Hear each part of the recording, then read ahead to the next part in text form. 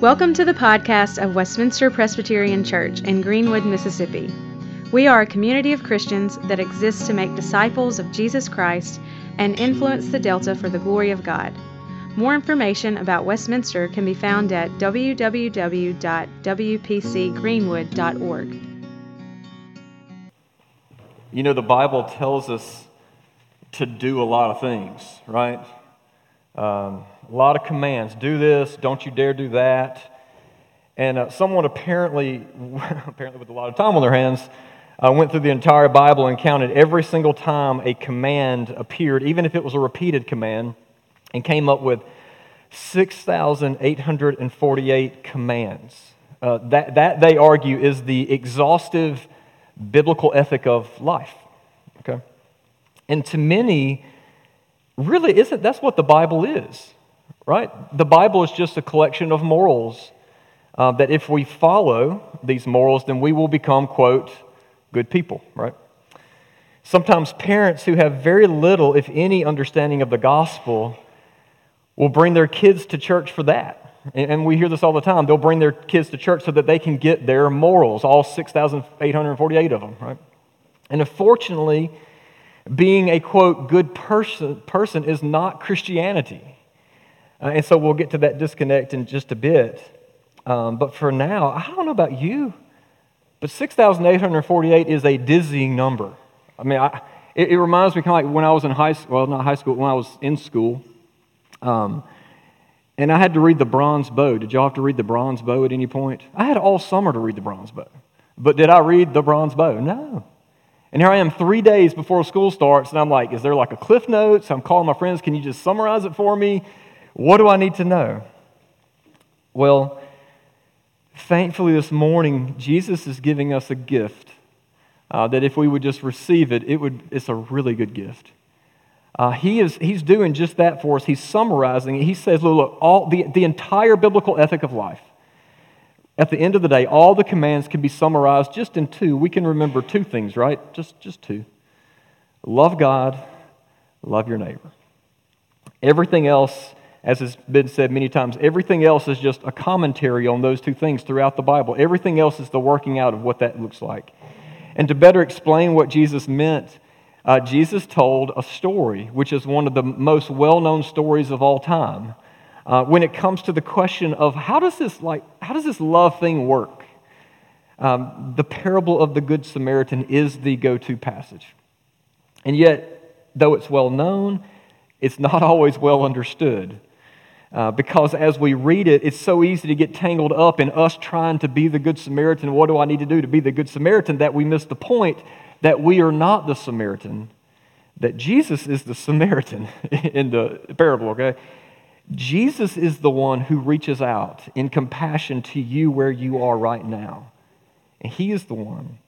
And so to miss that is to miss the gospel, which coincidentally also misses the only true motivation we have to freely love God and love our neighbor. And so with that, let's read our passage.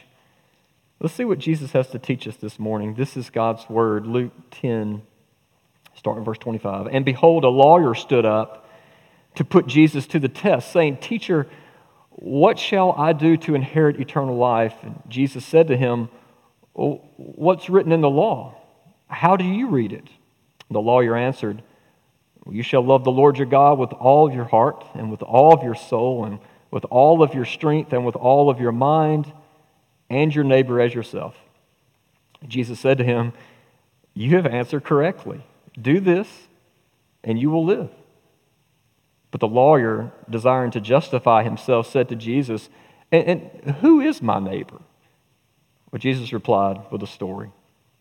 He said, A man was going down to Jerusalem, from Jerusalem to Jericho, and he fell among robbers, who stripped him and beat him and departed, leaving him half dead. And now by chance a priest was going down that road, and when he saw him, he passed by on the other side. So likewise a Levite, when he came to the place and saw him, passed by on the other side. But a Samaritan, as he journeyed, came to where he was, and when he saw him, he had compassion. The Samaritan went to him and bound up his wounds, pouring on oil and wine. Then he set him on his own animal and brought him to an inn and took care of him. And the next day he took out 2 denarii and gave them to the innkeeper, saying, "Take care of him, and whatever more you spend, whatever more you need, I will repay you when I come back." Which of these 3 do you think proved to be a neighbor to the man who fell among the robbers? Well, the lawyer said, "The one who showed him mercy." And Jesus said to the lawyer, "You go and do likewise." This is God's word, as has been said earlier. The grass withers, the flowers fade, our bodies fade, our minds fade, our crypto wallets fade, right? But God's word doesn't fade. It's eternal. So 2,000 years ago, a lawyer stood up. It's always a lawyer, right? A lawyer stood up, and he's going to take Jesus to task. A lawyer stood up and asked Jesus the million-dollar question. It's, look, what do I need to do to get eternal life? Just tell me. Tell me what I need to do. And Jesus said, well, you're the lawyer, right? You've read the law. Back then, it wasn't the Constitution they read, but they read the law of Moses, the law of God. You've read the law. How would you interpret the law? How would you answer that question? And the lawyer, to his credit, knew his stuff because he started off with what's known as the Shema. And you know how in Sunday school, if you don't know the answer to any questions, it's just a good, safe bet to just start with Jesus, right? You know, well, to the Jews, if you didn't know the answer, you would just start with the Shema, right? Shema. Shema was Judaism 101. Synagogue services began with the Shema. Every morning, you and your family would wake up and you would recite the Shema together. It's what we heard this morning that John read. It's, "Hear, O Israel, the Lord our God, the Lord is one." And so this is a bold declaration that Yahweh, that the Lord is to be worshipped, not Baal, not Allah, not Vishnu, not Buddha, not your kids, not your stuff, not even your fantasy football running back, okay? And then after it said, you shall love the Lord your God with all of your heart, with all of your soul, with all of your might. And the alls were key there. So in short, they believed, the ancient person believed that God called them to love God with every ounce of their being, physical, emotional, spiritual. So not just Sunday morning, you in your church clothes singing about Jesus, but like you at work, and you on the golf course, and you at the girls' night out when there's 2-for-1 margaritas.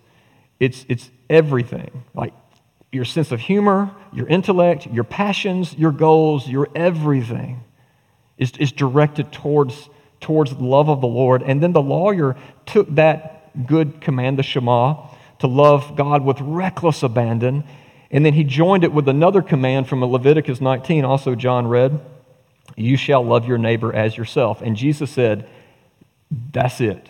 Like you've nailed it. You've nailed the data. You have the right information. Which, by the way, if Jesus were to ask us the same question today, I wonder what we might say. If Jesus were to ask, what is the sum of what the Bible teaches, how do you think North American Christians might answer that? Well, growing up in my church, we might have heard, well, you just be real good and be real nice and you'll be okay.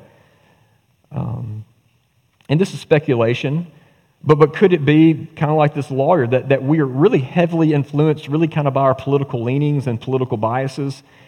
That I'd imagine many would answer, well, our first duty is, well, we care for the poor, obviously. We care for the needy. Let's enact justice. And others might say, well, our first duty is to defend freedom at all cost. And then many well-informed Christians might even say, well, our first duty is to serve the Lord. It's to obey the Lord. And listen, all of those can be good biblical pursuits. But this morning, Jesus is saying all that stuff is just secondary. So Westminster and friends, Jesus and all of the scriptures say our first duty is to love the Lord. Every proverb, every prophet, everything finds its goal in the one commandment to love. And for instance, in Galatians, Paul said, "For if in Christ Jesus neither circumcision nor uncircumcision counts for anything, but only faith working through love. Romans, he said, owe no one anything except to love each other. For the one who loves another has fulfilled the law.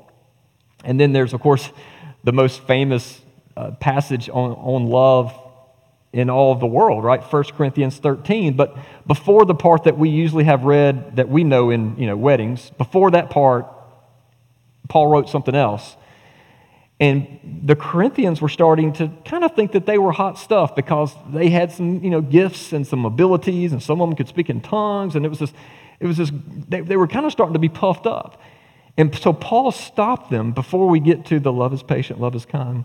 He said, listen, you can be super passionate about doing things for the Lord. Heck, you can go be a foreign missionary in a hostile place, and you can be burned at the stake for the Lord as a martyr. And yet, if you don't have love, so you got nothing. At Westminster, we can have the best children's ministry, the most vibrant women's discipleship in town. We can have I think we said this before, we can have the prettiest church building in all of Greenwood, and yet, if we're not a people who are marked by love of God and love to others, we've missed it. Like, if that's not the case, I don't even know what we're doing right now. We're just kind of playing church. And so this can't be emphasized enough. At the end of the day, the only thing that counts is love. All failures in life are failures of love. And so we've talked about the early church many times about how it was neighborly love, that the early church turned the world upside down. The Christians not only cared for their sick, but they cared for everybody else's sick as well. And during this time, the emperors, during the time that they were persecuting and trying to kill Christians, the emperor also had advisors who were writing to them saying to the effect that they're going out and researching all these Christians and what they're doing, and they're writing the emperor back saying, Christians may be the best citizens we have, and we're trying to kill them. Neighbor love set the world on fire. It's through simple neighbor love. Like, we have elevated Mother Teresa to like the level of a saint, literally, and she won the Nobel Peace Prize. Everyone was blown away, and they're asking her, how do you do it? How can we have world peace? How can we love our neighbor? And she said, very simple answer. She said, go home, love your family. Just go home, love your family. All right, well, so far so good. The lawyer, he said, I know all that. Love God, love neighbor. He knew all that. In fact, like any serious Jew during this time, he not only knew it, but he also, so that everyone else would know how much his life was radically in the pursuit of love of God and love of neighbor, he wore these outward symbols. He took Moses' words in Deuteronomy 6, literally, where it says, fix these words of mine in your hearts and minds and tie them as a symbol on your hands, bind them on your foreheads. Most serious Jews would have this leather box that they would put, if they were right-handed, they would put it on their left arm and point it towards their heart, and then they would have a tiny leather box called a phylactery that they would literally strap to their forehead, right between their eyes, as a symbol that they were serious about this loving God and loving neighbor stuff. And yet, look, before we start feeling too smug, we must know that we've got our phylacteries today too, don't we? Christians have phylacteries. Outward things that signal to the world just how serious we are this time about this whole God thing. We've got bumper stickers and T-shirts and coffee mugs, and our town has a huge cross. We're real serious in Greenwood. And so, like this lawyer, we can know it, and we can have all the virtue signals that we are even serious about it. And yet, as we found with this lawyer, knowing and even virtue signaling doesn't translate into actual heart change, does it? Not necessarily. I think I've shared this, but y'all remember years ago, they had this huge initiative to start putting caloric information on everything. Y'all remember that? Like, it was one day, it's on everything now. And you go into the restaurant, and it's Chick-fil-A even has it up there. How many calories is in your sandwich, right? And so when polled, I think it was over 85% of Americans, and if you can get 85% of Americans to agree on anything, that's pretty good. Over 85% of Americans said that it was helpful to have that information. It's good to know. All right. Well, after this initiative, they did a 7-year study on it to find what good this was doing. And they found that all of that caloric information resulted in zero change in America's eating habits. Because knowing doesn't translate into doing, does it? In the book, The Art of Neighboring, the authors tell this group of pastors that went down to meet with the mayor to ask how could we partner with the city to help best be salt and light as Christians. And the mayor said that the majority of the issues their community face would be eliminated or drastically reduced if they could just figure out a way to become a community of great neighbors. And the mayor said when neighbors are in relationship with each other, the elderly shut-in next door gets taken care of by their neighbors. The at-risk kid down the streets gets mentored by a dad who lives on the same block, and so on. Well, the mayor didn't know this, but every pastor was embarrassed because they went in asking how they could serve the city, and the mayor essentially told them that if Christians would just take the second half of the Great Commandment seriously, we'd be okay. There's a disconnect, right? In 1800s England, England was literally the most Christian nation on earth in the 1800s. And yet when William Wilberforce saw slavery as a love your neighbor issue, the only people standing by his side were what religious people called the born-again nuts. And so merely knowing that we're to love God and knowing we're to love neighbor isn't enough, because even here the lawyer, even though he knew this, he's looking for a loophole. Well, Jesus, can you give me just like the bare minimum bar? Who is my neighbor in? Who exactly am I supposed to love? And so that we would get it, Jesus told a story. A well-known story. A man was walking to Jericho. He got mugged. He was stripped. He was beaten and left half for dead on the road. And, a priest was walking by, and the priest passed by without even stopping. In fact, the priest went kind of around him so as not to make contact with this man. So did the Levite. Neither one stopped. And this is kind of like the pastor and the youth director. These are two people that kind of work in the church, right? Love and mercy is literally part of their job description, and yet they both pass on the other side. And so everyone listening to Jesus knew what was coming next, because there was a lot of these stories happening during this time. Lots of stories went like this. The pastor didn't stop. The youth director didn't stop. The chairman of the deacons didn't even stop. But you know who stopped? It was that regular old church member, that lady that sits up in the balcony. She stopped, and she did what those pastors will not do. All right? That's kind of how the typical story went. But this is where Jesus subverted their expectation. Jesus said it wasn't sweet old lady on the back row of the church, but it was your hated enemy, a filthy Samaritan, one who, if we were to be honest, in pride, most Jews wouldn't even allow him to help them. So a Samaritan walked up to the man, and he had compassion. And he bound his wounds, and he gave him food, and he put him on his animal, and he brought him to an inn, and then he paid for his care. And we see that this Samaritan inconvenienced himself. He entered into that man's suffering, and he went all the way in for the welfare of this man. And again, I was raised being told, don't be that busy priest. If you see somebody on the side of the road, if you can, stop and help them. Don't be that priest. Don't be that Levite. Go out and just be compassionate, show mercy, go the extra mile, be like the Good Samaritan, right? But there's a huge problem with that. That type of teaching is assuming that the Holy Spirit is in you, empowering you to do that. Because if that hasn't happened, not only does this sound like a whole lot of work, but if we're not in Christ, then being the Samaritan isn't even on the table.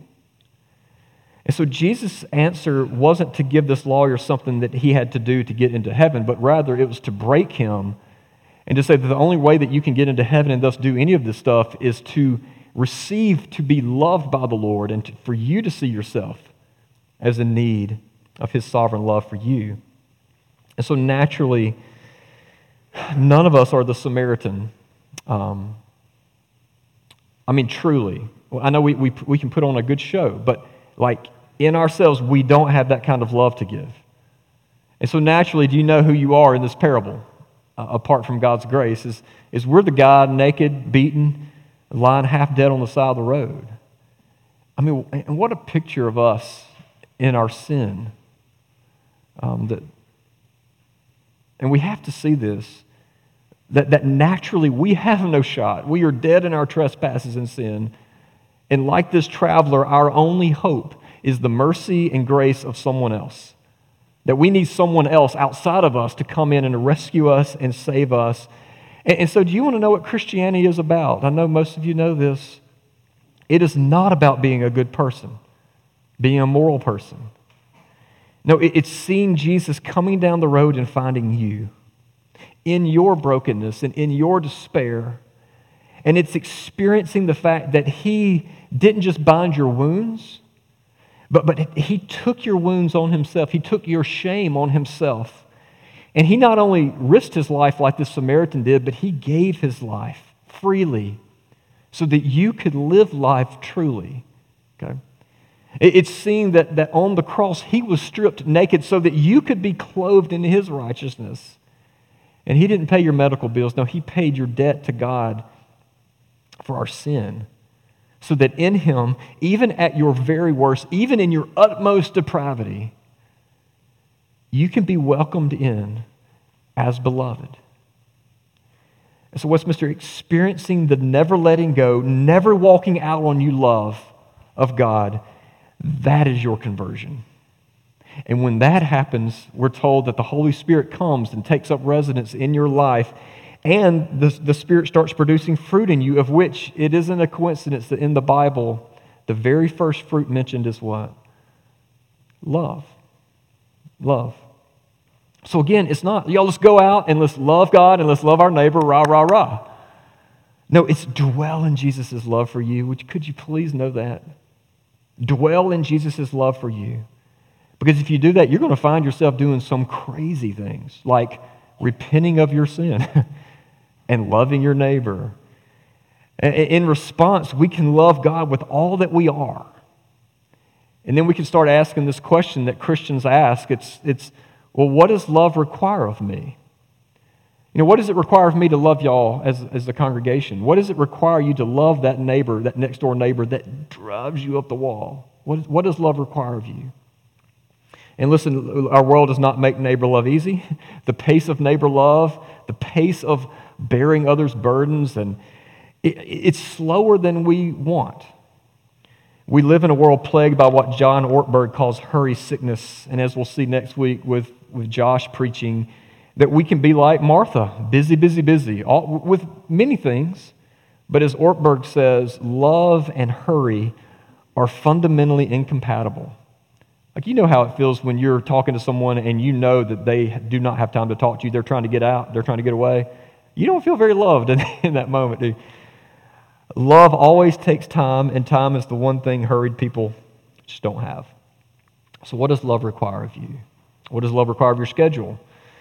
Well, concerning this topic, and as we close, Frederick Buechner said, the love for equals is a human thing. You know, friend for friend, brother for brother, sister for sister. It's to love what is lovely. He says, with that type of love, the world smiles. The love for the less fortunate is a beautiful thing. But this is love for those who suffer, for those who are poor, who are sick, the failures, loving the unlovely. This is compassion, and it touches the heart of the world. The love for the more fortunate is a rare thing. To love those who succeed where you fail. To rejoice without envy with those who are rejoicing. This is the love of the poor for the rich. The world is always bewildered by its saints. But then he says there's the love of the enemy. Love for the one who does not love you, but mock you and threaten you and inflict pain upon you. It's the tortured's love for the torturer.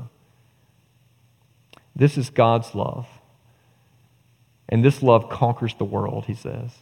So friends, having been served by the great Samaritan Jesus, may He empower you, may He empower us to go out and to love the Lord with all of our heart and all of our soul and strength and mind, and then to love our neighbors as ourselves.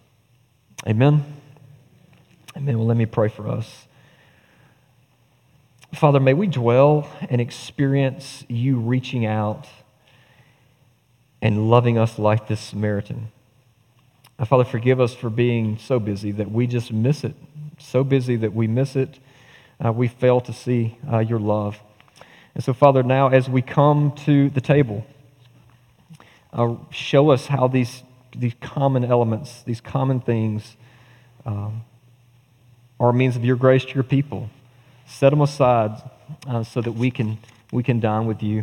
And Lord, maybe this be a beautiful moment in all of our souls. We ask this in Christ's name. Amen.